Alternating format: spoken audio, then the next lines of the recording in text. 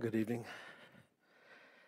For many people the world over, this day, which commemorates the brutal execution of the most notable individual in human history, the day we call Good Friday, is more than a great irony. For unbelievers, this day, this week in the life of Jesus, and its pivotal and seismic sway on all of human history, affecting people of every nation, tribe, and tongue, is both perplexing and an unsettling enigma. Fewer, yet still many, around the world gather tonight in houses of faith. They do so to mark in memorial the mystery and the majesty of the God-man, Jesus Christ.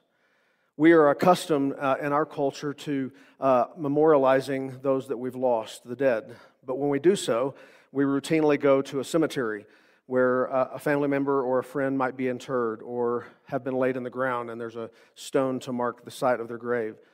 And when we visit them, we know that they're not there, but we might speak to them, we might pray, we might shed tears, we can leave flowers. Not so with the death of Jesus Christ. Tonight we gather to contemplate, to meditate on the sufferings of Jesus, to remember, to remind ourselves, to gaze intently into the scope of all that Jesus did to provide redemption for us. We do this so that we might draw nearer to Him in intimate worship. We do this, as Paul says, so that the manner of our lives might be worthy of the gospel of Jesus Christ. My intent tonight is springing from the motivation of the Apostle Paul for us to revisit the story of Jesus, taking in the final day. Actually, it's about 18 hours. Why is it important for us to return again and again to the cross of Jesus? I've been asked that question. Why do you spend so much time talking about the cross? I've had it said to me, Jesus isn't on the cross anymore. We should focus on the empty tomb. And the empty tomb is the seal of the Father's approval that Jesus Christ, the Lamb of God, made an effective payment for our sin. But apart from the cross, there can be no empty tomb. And it's actually at the cross, as we come back to the cross time and time again, that we come to know our superlative Savior, Jesus Christ.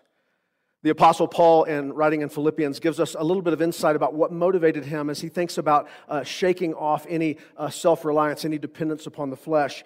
And he writes in chapter 3 these words, "Whatever gain I had, I counted it as loss for the sake of Christ. Indeed, I count everything as loss because of the surpassing worth of knowing Christ Jesus my Lord.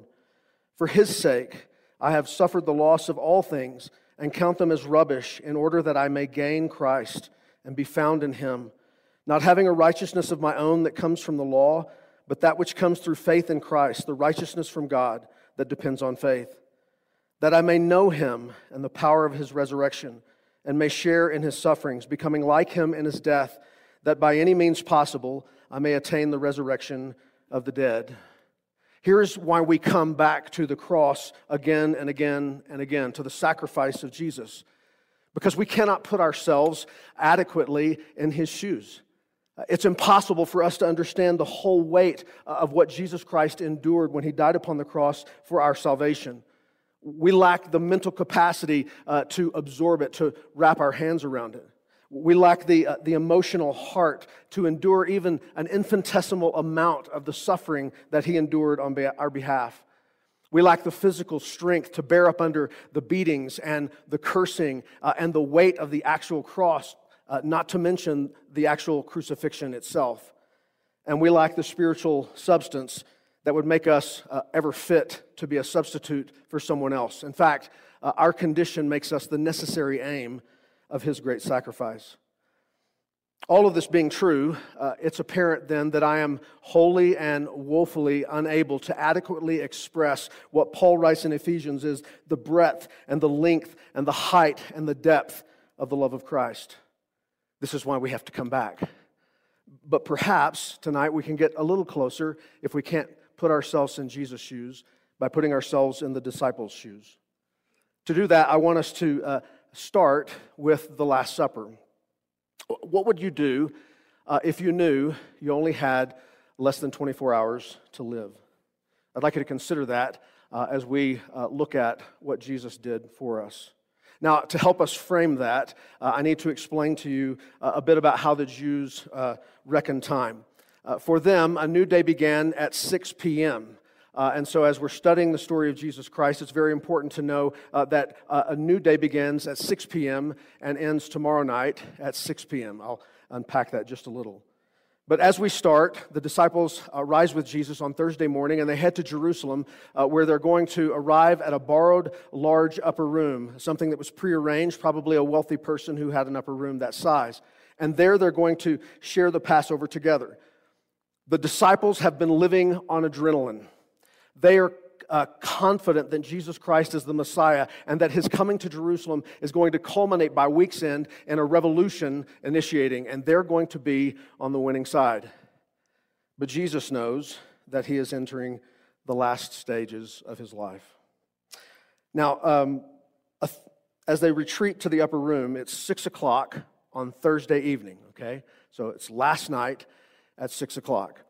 And this day, Thursday, beginning at 6 o'clock through Friday at 6 o'clock, is called the Day of Preparation. This is the day before the celebration of Sabbath, when they would actually celebrate the Passover. And on the Day of Preparation, every family or a grouping of families would take an unblemished lamb and they would slaughter it and prepare it for the celebration of Passover. So it's on this day, the Day of Preparation, on Friday, that the lamb will be sacrificed. This is very important. Jesus must needs die as the atoning sacrifice for our sin, as the Lamb of God on the Day of Preparation. This gives way to the Sabbath day, which runs from 6 p.m. on Friday to 6 p.m. on Saturday. That's the Sabbath celebration. And then Sunday runs from 6 p.m. on Saturday to 6 p.m. on Sunday. So 6 p.m. on Saturday is the end of the Sabbath. Now, what we know as we study the final days of Jesus Christ is that the leaders, the religious leaders, although they were agreed to kill Jesus, they had committed not to do it during the festival because they didn't want to cause an uproar among the people. They didn't want to do anything to capture the attention of Rome. Except one of Jesus' own followers consented to betray him and turn him over to them under the cover of darkness. And this is what led the religious leaders to move up their timeline. But from the moment they committed to the plan, they were under the gun. Come Thursday morning, they know that Jesus' arrest, his trial, and his crucifixion must be done so that Jesus is off the cross well before the beginning of Sabbath on Friday night at 6 o'clock. So as God's providence would have it, their plan to execute Jesus is actually going to fall on the day that prophetically he needed to be executed in order to fulfill prophecy. So from here, let's dive into the last 18 hours of Jesus' earthly life. It's 6 o'clock on Thursday evening. Jesus and the disciples have gathered in the upper room, and that's been prepared for them. And they're going to be there till somewhere prior to midnight. And Jesus, in this time, according to John, is ministering to the disciples. Here he washes their feet. In their midst, he predicts his betrayal. He patiently answers their questions. He gives final instructions during this time. He talks to them about a new commandment driven by love that's to be the defining characteristic of who they are as his followers. He tells them that he is the way, the truth, and the life, that no man can get to the Father but by him. He reminds them that they're going to have to abide in him. They're going to have to remain in him if they are to be fruitful. He speaks of the Comforter, that he's going to send the Holy Spirit, and he talks about his ministry. He warns them that as the world has hated him, they're going to hate them as his followers. He tells them that they're going to be marked by sorrow, but their sorrow will turn to joy. And he wants them to have peace, because already he has overcome the world. And the disciples are hearing this through a particular lens. Then he prays for them. He prays for protection and oneness and sanctification. And then he prays for us, those who would believe after them. But the anchor of their time in the upper room is the fellowship at table, where they celebrate the Passover together, and Jesus introduces to them the Lord's Supper. Now, there might have been some confusion among the disciples, wondering why we're celebrating Passover a day early, but no one wanted to ask Messiah about that. We know in hindsight from Scripture that by the time Sabbath begins, Jesus is already dead and in the grave. And again, he must needs die on the day that sacrificial lambs died. The Gospel of Luke records Jesus' words at the beginning of the meal. He says, "I've earnestly desired to eat this Passover with you before I suffer. For I tell you, I will not eat it until it is fulfilled in the kingdom of God." Though the disciples still couldn't understand what Jesus was alluding to regarding suffering, Jesus tells them that this was going to be his last supper, and it was so in three ways. Number one, it was the last time that Jesus would eat with his disciples. Number two, it was the last time he would eat in his pre-glorified body. And number three, and most importantly, it was the final Passover of the Old Covenant. It had come to an end.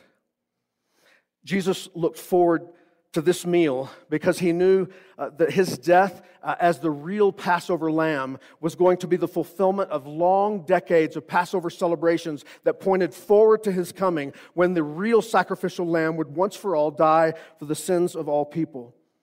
So from the deliverance of Israel from Egypt in the Exodus, which was foreshadowing or pointing toward Jesus Christ, Jesus tells them, despite their ability to understand what's coming next, that he will not partake of this meal again until he does so in the kingdom, with all of God's children experiencing resurrected eternal life in the newness of the creation God makes. Jesus himself explains the significance of the bread and the wine. The broken bread represents his body, which was about to be broken by blows and scourging and crucifixion. The wine represents his blood, which is about to be poured out in order to inaugurate a new covenant and to provide for the forgiveness of the sins of many. Jesus says, "Take, eat. This is my body, which is broken for you. Drink of it, all of you. For this is my blood of the covenant, which is poured out for you, for the many, for the forgiveness of sins. Do this in remembrance of me." Let's take the bread.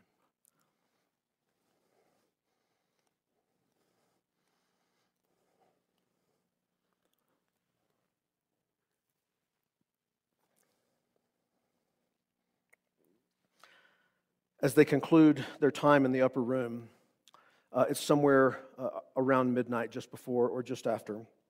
And Scripture says, when they had sung a hymn together, they went out to the Mount of Olives. They were headed to the Garden of Gethsemane. It was Friday.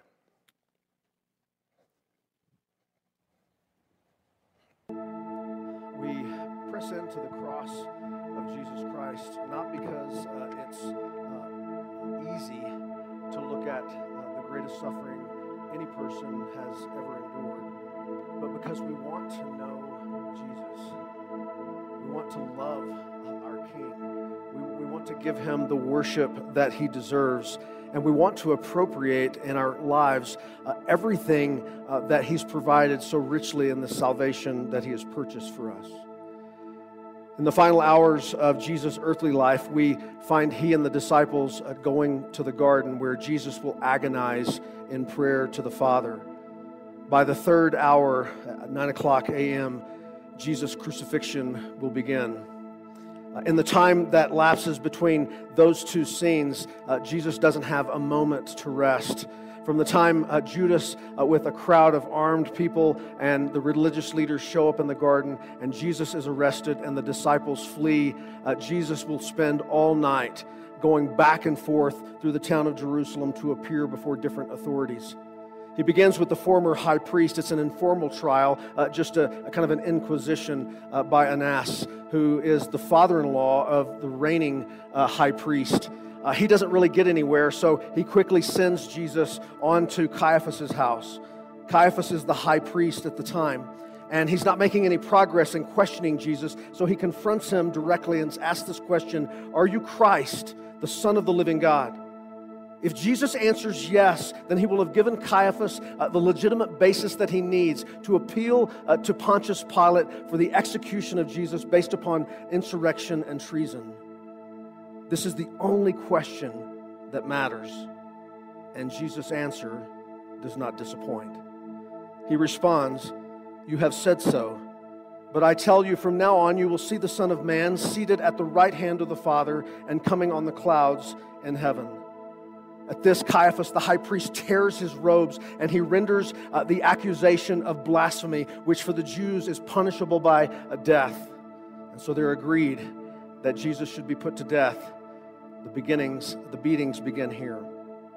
This is followed by a trial at sunrise, a full official gathering of the ruling Sanhedrin, in which they all come to agreement that they should petition Rome. They should petition Pontius Pilate for the execution of Jesus. The trials in front of the Roman Empire take place in 3 phases. In phase 1 of the Roman trial, Jesus appears before Pontius Pilate, who finds no reason in him that he should be executed. But discovering that he is from Galilee, he decides to send him to see Herod Antipas. Herod Antipas is normally in Caesarea Philippi. He oversees the area of Galilee, but he's in, as any holy day would require, he's in Jerusalem in case there's an uprising, there's enough Romans to put it down. Now, in the phase 2 of the Roman trial, Herod is anxious to see Jesus because he's heard of him and he hopes that Jesus will perform some kind of a miracle. He questions Jesus, but Jesus remains silent. There's only one person in Jerusalem who can order the execution of Jesus. It's Pontius Pilate. There is nothing to be gained by Jesus interacting with Herod Antipas. So Herod mocks him, dressing him in royal attire, and he sends him back to Pilate. This leads to the third and final phase of the Roman trial, a series of back and forth conversations between Jesus and Pilate and the religious leaders. And Pilate is reluctant to render a guilty verdict. He orders that Jesus be flogged and then just be released.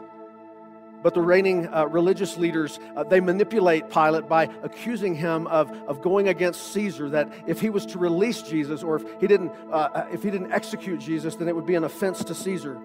So falling back on custom, Pilate says, I will offer to you the release of someone who's in prison. I can give you Barabbas or I can give you Jesus. The people who've now been worked up into a foment over Jesus asked for Barabbas to be released. And Pilate, symbolically washing his hands of Jesus, orders that he be scourged and crucified. It's a brief summary. I think that there are 2 ways that we can look at the crucifixion of Jesus Christ at his last sufferings. One is very similar to where the disciples happened to be at this point. They had tunnel vision. They were so focused on Jesus being the Messiah, and they were so confident about what was going to happen in this week while they were there that they just couldn't see it coming. They're disillusioned. They're disoriented. They can scarcely believe that Jesus winds up on a cross and dead. It's very similar, I think, to the person who's considering Christ and the truth claims of Christianity, that it's very hard to take into account that something so critical could happen to someone so innocent. More than that you're telling me that someone had to go through that for me? And there's this great temptation to just want to turn away from the cross. That's a very earthly perspective. That's the first way to look at it. But the second is what happens after the disciples see Jesus resurrected from the tomb. Suddenly their hearts and minds are flooded with Scripture that talked about what Jesus was going to do, what was going to happen to him, and what was going to happen after. And suddenly their hearts are flooded with faith. When any of us in this room came to the place in life where we were convicted of our sin and we gave our life to Jesus Christ, suddenly faith helped us to see there's another way to look at the story. There's a human perspective and there's a heavenly perspective. On a human plane, from an earthly perspective, the passion of Christ is no doubt the worst case scenario. I mean, just think of it for a moment, that the creator of all things would clothe himself with flesh and come to the creation that he made, and that his creatures, his image bearers, would crucify him. Like, what kind of welcome for our creator is that? And then when you study what happened to Jesus, the entire process was a sham. Jesus' trials were illegal. They invalidated law about how these things should happen. They used false witnesses. The truth is, the verdict was fixed long before they ever even arrested Jesus. But the real cruelty and injustice is in what Jesus had to endure physically. It began in the garden. When Jesus goes to the garden, the disciples can hardly keep themselves awake as Jesus is under such anguish, crying out to God, praying. Scripture says that he was so stressed and physically under duress that the sweat became like drops of blood falling to the ground. Here Jesus is likely experiencing a medical condition called hematidrosis. I think I pronounced that right. It's a condition where the blood vessels and the capillaries will actually rupture under the skin because you're under so much extreme anguish or physical stress. And then, with the arrest and his hands tied, where he's defenseless, he begins to be paraded around. And anybody who wanted could take a whack at him. And then he's ordered by Pilate to be flogged, thinking he's going to be released, or at least that's what they said. And then once he's condemned, he faces Roman scourging. Roman scourging was so brutal and violent that prisoners would occasionally die before they ever were actually crucified. During the scourging, the victim, Jesus, is tied to a post and beaten with an interwoven whip of bone and metal until the skin and tissues are absolutely shredded. This physical condition of Jesus is so deteriorated that on the way to Golgotha, they have to recruit Simon the Cyrene to carry his cross. And then there's the crucifixion. Roman crucifixion was designed and perfected to be as gruesome and humiliating a death as possible. And it was put on public display specifically for the purpose of striking fear in the masses. The condemned to die were often stripped naked, or at least close to naked, and this was in order to take away from them any dignity while they were dying. Iron spikes or nails were used to drive the victim's hands. The nail was driven through the wrist, crushing the carpals. This created incredible pain in terms of not only bone damage and muscle, but also nerves. And then another nail would be driven through both feet with the knees slightly bent. This was in order that the condemned could actually lift themselves up just enough to get a breath of air. When they wearied out, when they tired out and could no longer do that, they usually died by asphyxiation. Eventually, a last measure would be to break the criminal's knees, the person crucified, so that they could no longer push themselves up against the rugged cross. This would hasten death. This happened to the two thieves that hung on either side of Jesus, but as a fulfillment of prophecy, which there are many throughout Jesus' final week and his crucifixion, Jesus is spared having his legs broken. Scripture actually said not a bone of his would be broken. When the Roman centurions come to him, they find that Jesus already appears to be dead. And again, in fulfillment of prophecy, they plunge a spear into his side and blood and water flow, signifying that his lungs were probably filling up. Isaiah writes prophetically of Jesus' physical suffering. He says his appearance was so marred beyond human resemblance and his form beyond that of the children of mankind. Such physical suffering is horrific, but it is only part of the story of the worst case scenario. Jesus also endured great and inexplicable spiritual suffering. It started in the garden. Mark records that Jesus tells his closest three disciples, Peter, James, and John, "My soul is very sorrowful, even unto death." The weight of what Jesus was beginning to experience, even in the garden as he's praying, was crushing the life out of him. Do you remember what Jesus prayed? He prayed, "My Father, if it is possible, let the cup pass from me. Nevertheless, not as I will, but as you will." Returning a second time, he prayed, "My Father, if this cannot pass unless I drink it, your will be done." Jesus knows that he is about to bear God's judgment for sin as a substitutionary sacrifice for the sins of the world. This cup, it is the cup of God's wrath. It is God's wrath stored up against every person's sin who has ever lived on planet Earth. It's his wrath against every act of evil, every act of hatred. It's the brokenness that we have done to this world. All of that stored up into a cup, and Jesus is about to drink that cup on behalf of others. His spiritual suffering started in the garden. It ended at the cross. As horrific as Jesus' physical suffering was, and the Romans knew how to make someone suffer, it pales in comparison to what he endured when he became the epitome, the embodiment of sin and evil. Again, Isaiah writes of this, "The Lord has laid on him the iniquity of us all." Among the 7 words that Jesus utters from the cross, the fourth, which comes just prior to his death in the 9th hour at 3 p.m., is Eli, Eli, lama sabachthani. That is, my God, why hast thou forsaken me? In some mysterious way beyond our human understanding, Jesus, the second person of the Godhead, is cut off and separated from the Father. He's never experienced this before. I'm not just talking about in his earthly life. Going back to eternity past, he's never been cut off from the Father. Perfect fellowship between them. But because he is bearing the sin of humanity, enduring God's wrath as a substitute for and in place of sinful humans, the Father must turn away. There's one way to see the crucifixion from an earthly perspective, and when we look at that way, it's clearly the worst case scenario.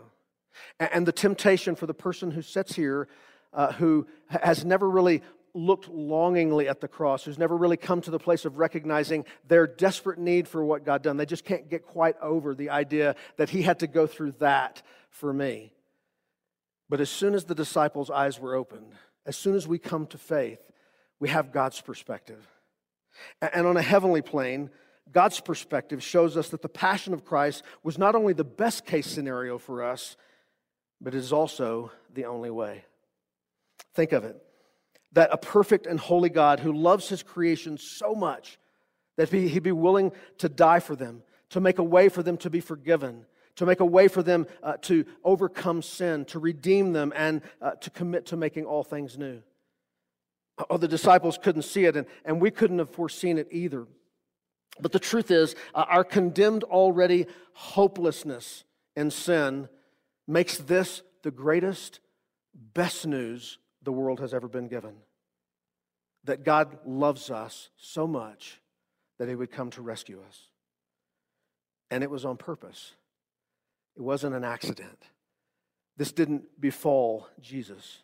Romans 5 tells us that God shows his love for us in that while we were sinners, Christ died for us. Jesus says in the build-up to his crucifixion, do you not think that I could ask my Father and he would give 12 legions of angels to come to my defense? He tells Pilate at a point, you have no authority over me than that which is given to you. As Jesus hangs on the cross, no sooner has he uttered the horrific words of abandonment than he says, it is finished. The redemptive work that he came to earth is fully accomplished. There is no longer a price to pay for sin to those who are in Christ Jesus, to those who come to the cross and find in Jesus a Savior. And then the final word, Father, into your hands I commit my spirit. One author writes that here Jesus demonstrates that even in his dying moment, he is still in control. He still has the power to will his soul to the Father. Another writer observes that the cry, immediately after the cry of utter abandonment, we see Jesus turn to a trust-filled bedtime prayer of a child. Now I lay me down to sleep. I pray the Lord my soul to keep. And this is why we run to the cross. And this is why we call it Good Friday. And this is why we implore people to turn to God by grace through faith in the person and completed work of Jesus Christ, because there is no other way. The writer of Hebrews in chapter 12 says, look to Jesus, the founder and perfecter of your faith, who for the joy that was set before him endured the cross, despising the shame. That means he was mocking the shame because he knew what the goal was. He knew what the prize was. He was after you and he was after me. And because of this, he is seated at the right hand of the throne of God. The Apostle Paul, again, writing in Colossians chapter 1, writes these words, beginning in verse 19. For in Christ all the fullness of God was pleased to dwell, and through him to reconcile to himself all things on earth and in heaven, making peace by his blood on the cross. And you who once were alienated and hostile in mind and doing evil deeds, he has now reconciled in his body of flesh by his death, in order to present you holy and blameless and above reproach before him. As you came in this evening, there was a song playing you might have noticed. And I think it's a perfect summary, an old hymn of the story of what God has done as He's lavished His love upon us. The story of what happened when 2 Corinthians 5:21, when He, that is God, made Him, Jesus, to be sin, who knew no sin, so that in Him we might become the righteousness of God. How deep the Father's love for us, how vast beyond all measure, that He should give His only Son to make a wretch His treasure. How great the pain of searing loss! The Father turns His face away, as wounds which mar the chosen one bring many sons to glory. Behold the man upon a cross, my sin upon His shoulders. Ashamed I hear my mocking voice call out among the scoffers. It was my sin that held Him there until it was accomplished. His dying breath has brought me life. I know that it is finished. Sing this with me. I will not boast in anything, no gifts, no power, no wisdom, but I will boast in Jesus Christ, His death and resurrection. Why should I gain from His reward? I cannot give an answer, but this I know with all my heart: His wounds have paid my ransom. Father God, we are so grateful for Your incomparable love. It's not hard for us to hear the words of John and see him looking skyward to say, what kind of love is this, that we should become the children of God? And that is what we are. And it is a debt that we could never repay. It is an eternal debt that we owe to the blessed Son, Jesus Christ.